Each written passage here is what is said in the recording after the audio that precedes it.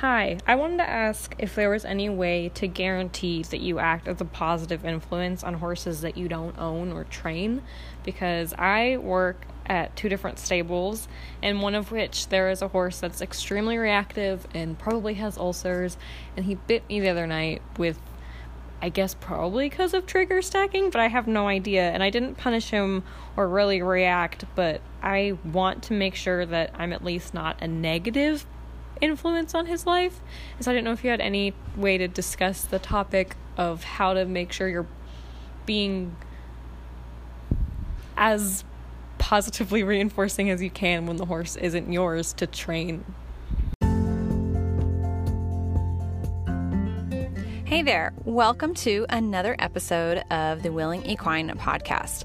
I'll be recording this episode in my car, so the audio may not be super clear, and sometimes I have my kids with me, so if you hear a little bit from them, I apologize, but hopefully you can still enjoy the podcast. I'd love to hear from you after you listen to the podcast, so feel free to comment on any of my social media platforms or email me or even send me an Anchor voice message. This is such an interesting topic and a really great question because I know a lot of people work either at facilities where they are not in control of all the horses they work with. Maybe they, with the horses that they're working with, have to use negative reinforcement or train the way the trainer wants them to train. There's other people that might work at summer camps, or maybe you're running a boarding facility and not all the horses there are trained the way you want them to be trained. There's so many possibilities. I know farriers and vets run across this all the time where they're having to handle a lot of different horses over the course of their day that they have no, they don't have any say or ability to help the horse or train the horse in any capacity just because of the limited situation that they're in. So this is a really great topic, and I'm really glad you asked it. Unfortunately, because of the complexity of it, there's not going to be a straightforward answer. There never is, right? With horses, it's always complicated, and it's always I don't know, there's always so many variables, but I'm going to do my best to give you some ideas of how you can have a positive interaction with the horse that's not your own, and, kind of be a highlight to that horse's day, especially if you have situations with that horse, like if you handle them on the regular basis, but aren't necessarily training them, quote unquote training them, which if this is the case that you're handling them often, I do want to say that, just like I've talked about in previous podcast episodes, we are always training. Our horses are always learning, and horses that aren't even our own are learning from us, and they are always training us. So it's a conversation that's always happening. So anytime you approach a horse, whether it's yours or not, you are having a conversation with that horse, and you may not understand the same language. And what I mean by that is that the horse may have a certain history of people, when they raise their hand, it means they're going to get smacked. Well, in your language, raising your hand means target it or something like that. So you may have different languages happening, which can create some confusion and frustration. And that is often the result of those one-time situations where, you walk up to a horse, you just want to pet it, and then they get sour-faced, or they bite at you, or they walk away, or whatever. Because in their mind, from their history, from their learning experiences, when a human walks up and does X, Y, or Z, it means something bad, and so they leave. So in their mind, from the language that they understand from people, you're predicting something bad to them. And in your mind, you just want to pet the horse and give it a carrot, right? So we can have different... So I'm trying to explain is to make sure that analogy is clear, in that you are both communicating all the time in every single interaction, whether or not they're your horse or not, and you can work very hard to have a positive interaction with that horse, and you can be communicating in as best ways how to, in a positive way. You can have a language that's positive and low stress and just mellow and patient and all that, but you're going to be against the odds in some way because you don't know the language that horse has been taught. You don't know their history. You don't know how they're generally interacted with. They don't know you, so they're just operating off of what our history has taught them, and so there's going to be some miscommunications, which is kind of the foundation here for the very first thing I want to say. When we're working with horses that are not our own, and we want to have that positive interaction right off the bat, is going to be taking your time, being very, very patient, and possibly having limited contact with that horse. So, and not making assumptions. So what this means is that you approach this horse very slowly, you kind of carefully watch their body language, and you respect that body language. If the ears go back, you stop. If they turn their head away as a calming signal, you need to stop. Whatever it is you're doing, licking and chewing, stop. So I highly recommend the book Language, Signs, and Calming Signals of Horses for this. I think every single horse person on the entire planet needs to read that book. I don't care if you train with positive reinforcement or not. I mean, you can, I don't care. It doesn't matter what you train with. You need to read that book. That is the Bible as far as I'm concerned right now. There might be updated research that's coming, and that's fine. I'm prepared to modify anything that I know now when I know more, when I know better. So we just know what we know for right now, and right now that book is kind of the cutting edge as far as equine body language goes, and so everybody needs to be reading it. I recommend all my students read it. It's something that I bring to all my clinics to show people. I'm like, you guys need to be reading this book. It's like really important. But understanding equine body language is that first thing here, because you're going to be able to approach this horse, even though you don't know this horse, and give them the respect that they deserve in regards to listening to what they have to say. So you're going to see that subtle head movement. You're going to see that eye blink, or the rapid blinking, or the conflict ear, so the ear side to side, or you're going to see that displacement behavior of them rubbing their head on their foreleg, or there's so many. The book has them all and has pictures and everything. So you're going to be able to see all that, and you're going to respond to it as every human should be, but most won't. And immediately right off the bat, the horse is going to go, oh, you understand my language. That's what I'm talking about. And so right off the bat, you're going to be saying, yes, I have my way that I talk to horses, and a way I move my body, and the way that I communicate as far as my body moves and I speak and all of that. And I'm going, I might teach you some of those eventually in the future, but to begin with, I am going to listen to your language. I'm going to listen to what you have to say, and I'm going to show you that I speak your language, okay? And I'm going to respect that and respond to it. And that, right off the bat, is a foundation that you can have for every horse you interact with, regardless of whether or not you're your own. You can hear that, see that, and respect it and modify what you're doing accordingly. So that's the first, as far as establishing right away that you're going to have a positive interaction with this horse. The next one is going to be to make sure that your own form of communication is very slow and patient, and maybe you can't use positive reinforcement, that's fine. And you maybe want to use negative reinforcement, or you're required to use negative reinforcement with this horse, and that's okay. That can be done in a very patient and very calm and very understanding way that respects the horse and respects their learning process. And I've said of respect a lot, and I want to insert here real quick is when I'm using the word respect, and I'm sure anybody who follows me consistently and hears my stuff consistently understands that I don't use it in the same way that a lot of trainers use it.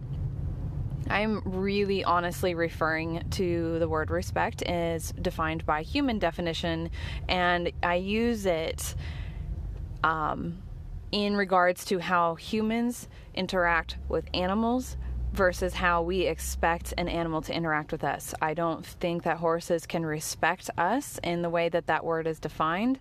And it's something that's a human term. It's a human way of being and acting and understanding something.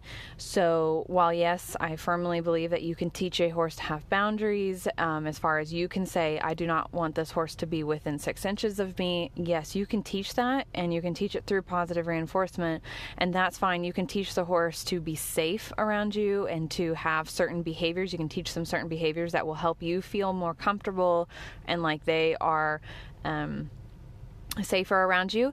But I don't ever refer to the word respect in the horse to human. Like, I don't expect my horses to respect me, but I will say that I teach people to respect their horse and to respect that those horses need them, to be patient with them, and to understand their language, and to teach them fairly. So just wanted to insert that in there as a little explanation for when I use the word respect, because I have used it quite a bit already in this episode. So when or if you have to use negative reinforcement when interacting with a horse, keeping in mind the idea of a shaping plan, which is something that is commonly talked about in positive reinforcement training, but is not commonly talked about in negative reinforcement training, but applies across the board regardless of which forms of operant conditioning you're using. A shaping plan is a process of obtaining a behavior, or creating a behavior, or getting a behavior through incremental steps. So little, steps in successive approximation. So little bits, you ask for a little bit, then you ask for a little bit more, and you build up to the end behavior that you're looking for. And you set the horse up for success by only asking for what they can give at any given time and they're prepared for, and ask for a little bit more and a little bit more. And then usually this is prepared ahead of time, hence planning. So shaping plan. You're shaping the behavior that you're looking for through a planned process. And you can use this idea with negative reinforcement. And even with a horse that you are not familiar with or working with consistently, let's say you need to walk a horse from their stall to their pasture and you don't frequently work with this horse, maybe it's a new boarder, but you work in this boarding facility, you can say, okay, I need to walk this horse from point A to point B. From what I understand, they do put on a halter and they do lead, but I don't know. So I'm going to walk I'm going to walk up to the stall and I'm going to kind of observe this horse's body language, see what they have to say. And I'm going to, take my time. And then I'm going to gently ask for them to put on the halter. And then I'm going to ask for just a couple steps, and then maybe you give them a scratch on the neck. That can be you're depending on how that behavior was trained. I can't say that then you're training with positive reinforcement, because if that behavior is trained with negative reinforcement, it's still likely to be a negative reinforcement process that you're obtaining the behavior through. But you can add in positive aspects to that encounter. So you can add in a scratch on the neck. If the horse likes scratches, again, pay attention to their body language. You can add in short little breaks. You can allow them to have a little bit of grass.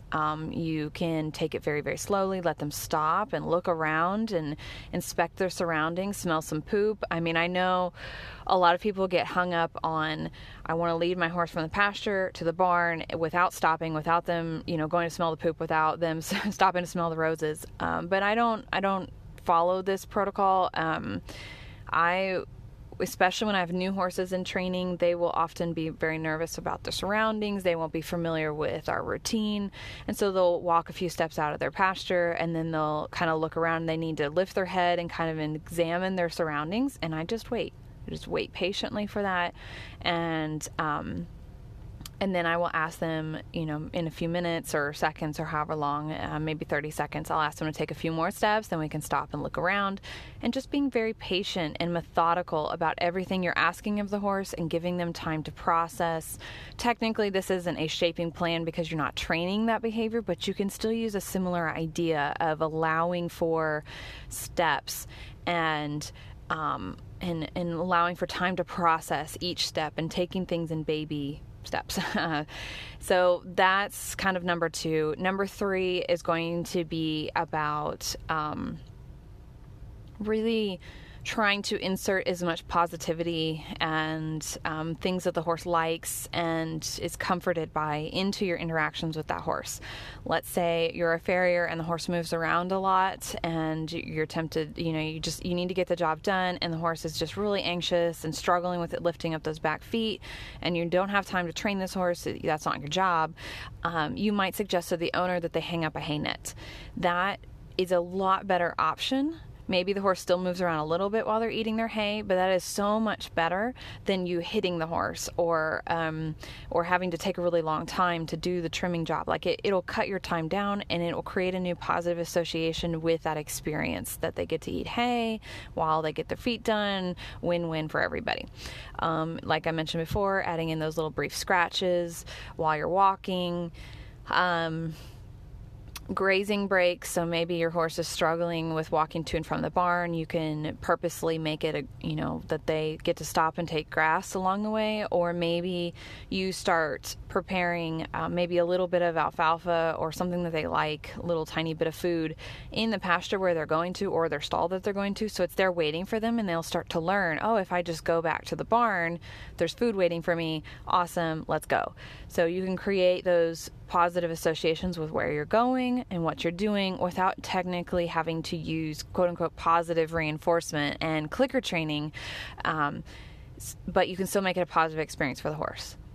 The fourth one is going to be reducing the use of punishment. So punishment, and when I'm referring to punishment, I'm primarily talking about positive punishment, so the application of an aversive to suppress or decrease the likelihood of a behavior happening. So like you explained with the biting, the horse bites, you might smack it to make it stop, and the horse is less likely to bite in the future, theoretically. But this isn't always... Well, okay. I'm also going to refer to negative punishment as well. I try very hard to avoid the uses of negative punishment in my training, but negative punishment doesn't happen as often with traditional training because all of the training is already based off of the removal of an aversive, so negative reinforcement, whereas positive or negative punishment is based off the idea of removing an appetitive, so something desirable to the horse, as a punisher. So it'd be more like, in positive reinforcement training, this would be withholding treats, making the task too challenging for the horse, and so that they can't achieve it, so then they can't earn their click and food, so withholding the treat, or ending a session abruptly, or just stopping in the middle of a training session and talking to a friend and not giving the horse anything to do or something to earn, and just like expecting them to understand that they're not getting any more food. These could all be instances of negative punishment showing up in that kind of training. But it's much more challenging in negative reinforcement training because that would be moments of relief for the horse. The person just left, relief. So that's more negative reinforcement. Or the person just stopped to take a chat with a friend, that's relief. So that's actually a positive thing for them. Anyway, so that was just kind of a quick little terminology. Anyway, so I'm specifically talking about positive punishment at the moment because that's more common when you're just interacting with the horse you don't know, or with traditional training experience or whatever. So removing the uses of positive punishment, and even in the most subtle forms. So positive punishment can also show up in something as simple as I'm leading a horse to the pasture and they're charging ahead and I pull back on the lead rope. That would be a positive punishment experience because they were doing a behavior, something you didn't like, and you applied an aversive, which is pulling back on the halter and lead rope, to stop the pulling ahead. So that's a positive punishment experience. And this can show up in all kinds of subtle, variable ways. Like there's so many little ways that positive punishment can show up that people aren't even aware of. We get really hung up on the idea of like smacking the horse or hitting them as a positive punisher, but there are a lot of other ways. I've had horses where if I even pet them on their face after they've done something I like and I clicked and gave them food and then I pet them on their face, they consider that a positive punisher because they do not like being touched on the face. So the behavior that was happening before that, like let's say they touched a cone and then I clicked food and then gave them a pet on the forehead and they didn't like the pet on the forehead. The behavior of touching the cone is likely to decrease in fluency or consistency or it happening at all, because they're trying to avoid being pet on the head. So that's positive punishment in action, even in a very, very subtle form. And this is kind of loops back to number one of paying attention to body language. How do we know that something's a positive punisher to a horse? The two ways to tell are going to be the horse's physical reaction in the moment. Did they appear to like it or not like it? Did they put their ears back? Did they tighten up their nostrils? Did they pull their head away? Stuff like that. And then the other way, which is the more scientific way, is does the behavior decrease? Excuse me. Does the behavior decrease over time that happens just before your action? So if I continue to pet her head, does the cone targeting stop over time? Like, as a slow down and eventually stop? Well, then that would be a positive punisher. Or the flip side of that is it's just not reinforcing enough to cause the behavior to keep happening in the future. So it's kind of a combo. You need to pay attention to both. So if you can avoid using these things, kind of paying attention to that horse's body language and really watching, if I pet the horse here, does it like it? Does it not? If I pull back on the lead rope, does it appear to have an aversive effect on the horse? Most likely it will, because there's pulling on the head. I don't know of anybody that would like their head being pulled on. But they're gonna, when you're in a traditional environment and a horse you don't know very well, I guarantee you're gonna be put in a situation where you have to pull back on that lead rope. And I'm not saying you shouldn't all the time, but you should try and avoid it, or be use as little as possible. So if I have a horse, actually had a situation happen not long ago where I had a vet tech was handling one of my horses. Actually, I don't think it was a client's horse. And a lot of vet techs will be very patient with a horse that starts to move when they're trying to do x-rays. The horse wasn't sedated, and it was their feet. And my voice is going out for some reason. But so most of the time they'll just kind of say, whoa, and they'll kind of gently, give a little cue on the halter lead rope to kind of suggest that if they continue to move, they're going to get more pressure on the halter lead rope or a higher level of punishment for moving. And they're very patient, and maybe they'll start stroking the horse or something like that. That's good handling. That's patient and respectful to the horse to kind of communicate to them you'd like them to stand still without escalating right out the gate, right? But I had this other situation, the vet take. The horse started to move, and she popped him really hard on the halter and lead rope. I don't know if she was concerned about somebody's safety. I'm not sure. But the horse, the poor thing, it was quite a terrifying thing for him, because he hadn't had anything like that happen to him in a long time. And trust me, I was very upset about the situation. This is when I tend to handle my own horses during vet appointments. Or clients' horses. But, the horse immediately shut down, and he stood perfectly still after that. But you could tell, like, ears back, head elevated, just like, oh my gosh, this person's going to smack me again if I don't stand still. And it was like terrified, like he froze. And that obviously it was not a positive experience for him, and he's much more likely to be worried about the vet and being stood on blocks and getting x-rays and all that in the future, because last time he got a severe punishment during that experience that terrified him. So, trying to avoid situations like that where there's this huge reaction that puts the horse into fear and just they freeze, or it causes a flight response or something like that, or fight response, that biting that you explained in your question, would be considered a fight response, where he was aggressively, I'm not sure of the situation, but possibly he felt threatened by your presence, or was worried about something causing pain, and he was fighting back. He was defending himself, and he was trying to communicate something.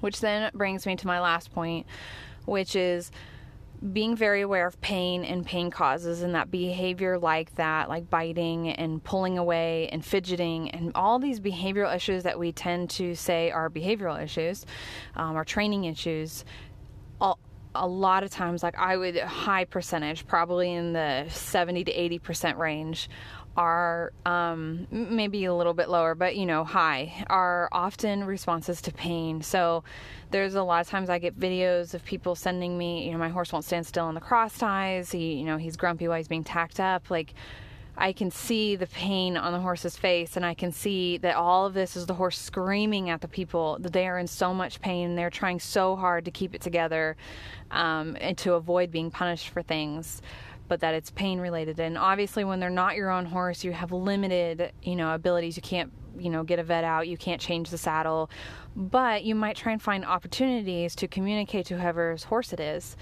that maybe this is a pain reaction, maybe, and say it very nice and suggestive and like you're still learning too kind of thing. You might say, hey, you know what? I had a similar experience with the horse the other day with one of my horses, last month or something. And, we went through all these things. We thought it was training and all this. And then we ended up talking to the saddle fitter, and it was the saddle, and I changed the saddle. Bam, like all of it was gone, and he was perfect after that. So sharing personal stories like that and little little analogies and things that, analogy isn't the right word, but you get what I mean, like little personal stories like that tend to be less threatening to people and less like, hey, I know what's up and you're being a bad owner, because people don't want to be told that they're causing their horses pain. Nobody wants to cause their horse pain, at least not good horse people. And so it's very hard to swallow the idea that you have been causing your horse this pain for all this amount of time, and that you've thought it was training and you've punished this horse repeatedly for something that is actually the horse telling them they're in pain. So for them to be able to accept that is very hard. So sharing a personal story where you've gone through a similar situation, I'm not telling you to lie, but you might maybe share it about a friend. I don't know, collect stories that you can share with people. Sometimes, I will have a story with a horse from a client, and I will pick and choose little bits of it that might be relative to that person that I'm talking to. Maybe that wasn't the whole story of what was going on. Maybe it wasn't just the saddle fit. Maybe there was also the osteo and the barefoot, and there was training related stuff and trauma and all that. But for that particular client, maybe it was just relevant that they'd heard about the saddle or this person I'm talking to. So, just coming up with personal, relatable situations that might keep the person from not getting too defensive might be really helpful, especially if, you work at a boarding facility or it's a friend's horse or, where you're definitely not in a position where you can tell these people how to deal with their horse or what to do. You're not a trainer.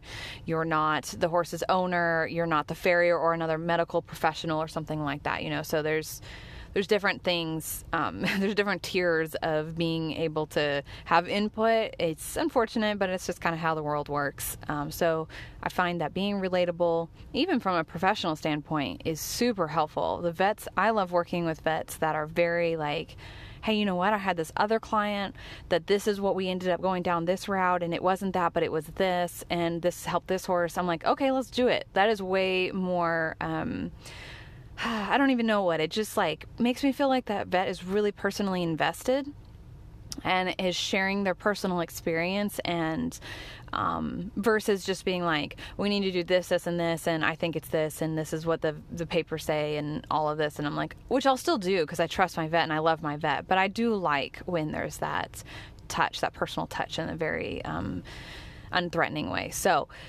anyway, hopefully this gives you some ideas of how to interact with other horses in a positive way, and kind of helps you feel more confident in how you're interacting with horses. And I definitely recommend that book.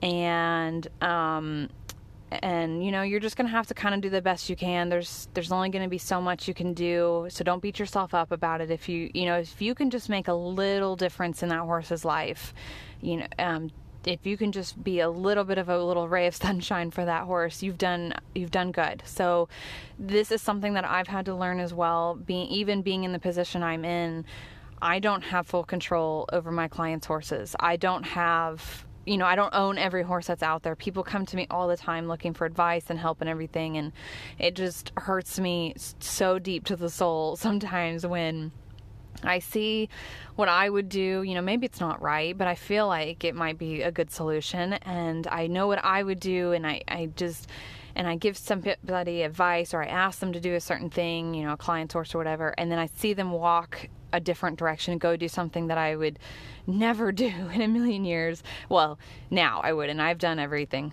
Trust me, you can ask me, I've done it probably. But right now, in my personal position that I'm in life, that's not what I would do.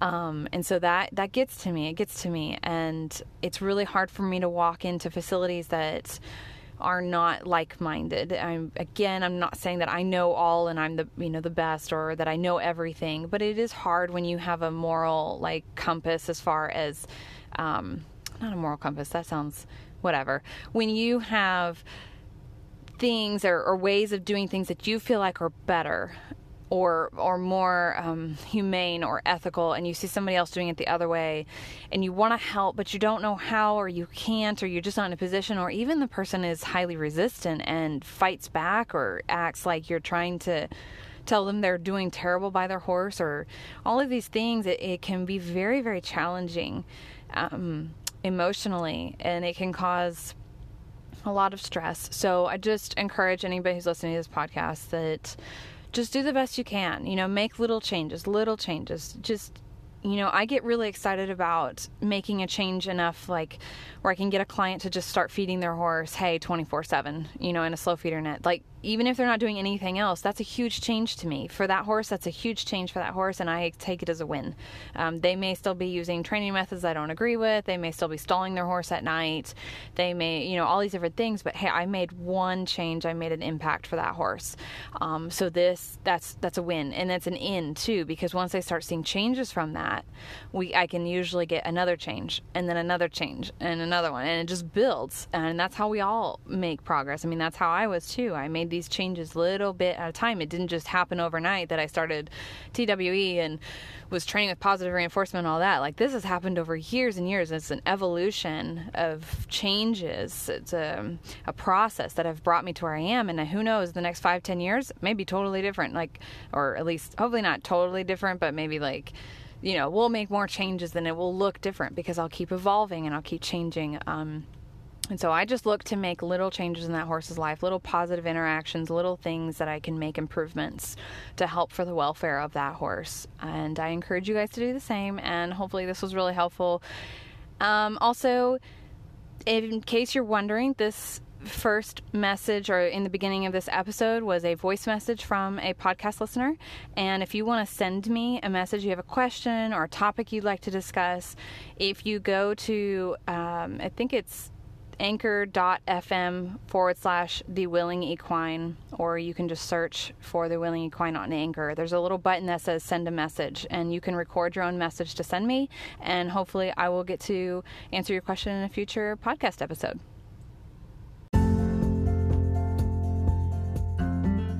Thanks so much for listening. If you'd like to find out more, head to my website, thewillingequine.com. On there, I have a really extensive blog. I'm a very prolific writer. And I also have an FAQ page. And the FAQ has all kinds of things. It has questions and answers about training and about my training specifically, as well as just general about working with positive reinforcement. There's also sections on there about health and behavior. So all of that. I'm also on a lot of different social media platforms, Instagram, YouTube, Facebook, so check those out. And I'd love to hear from you, so don't hesitate to email or send me a message.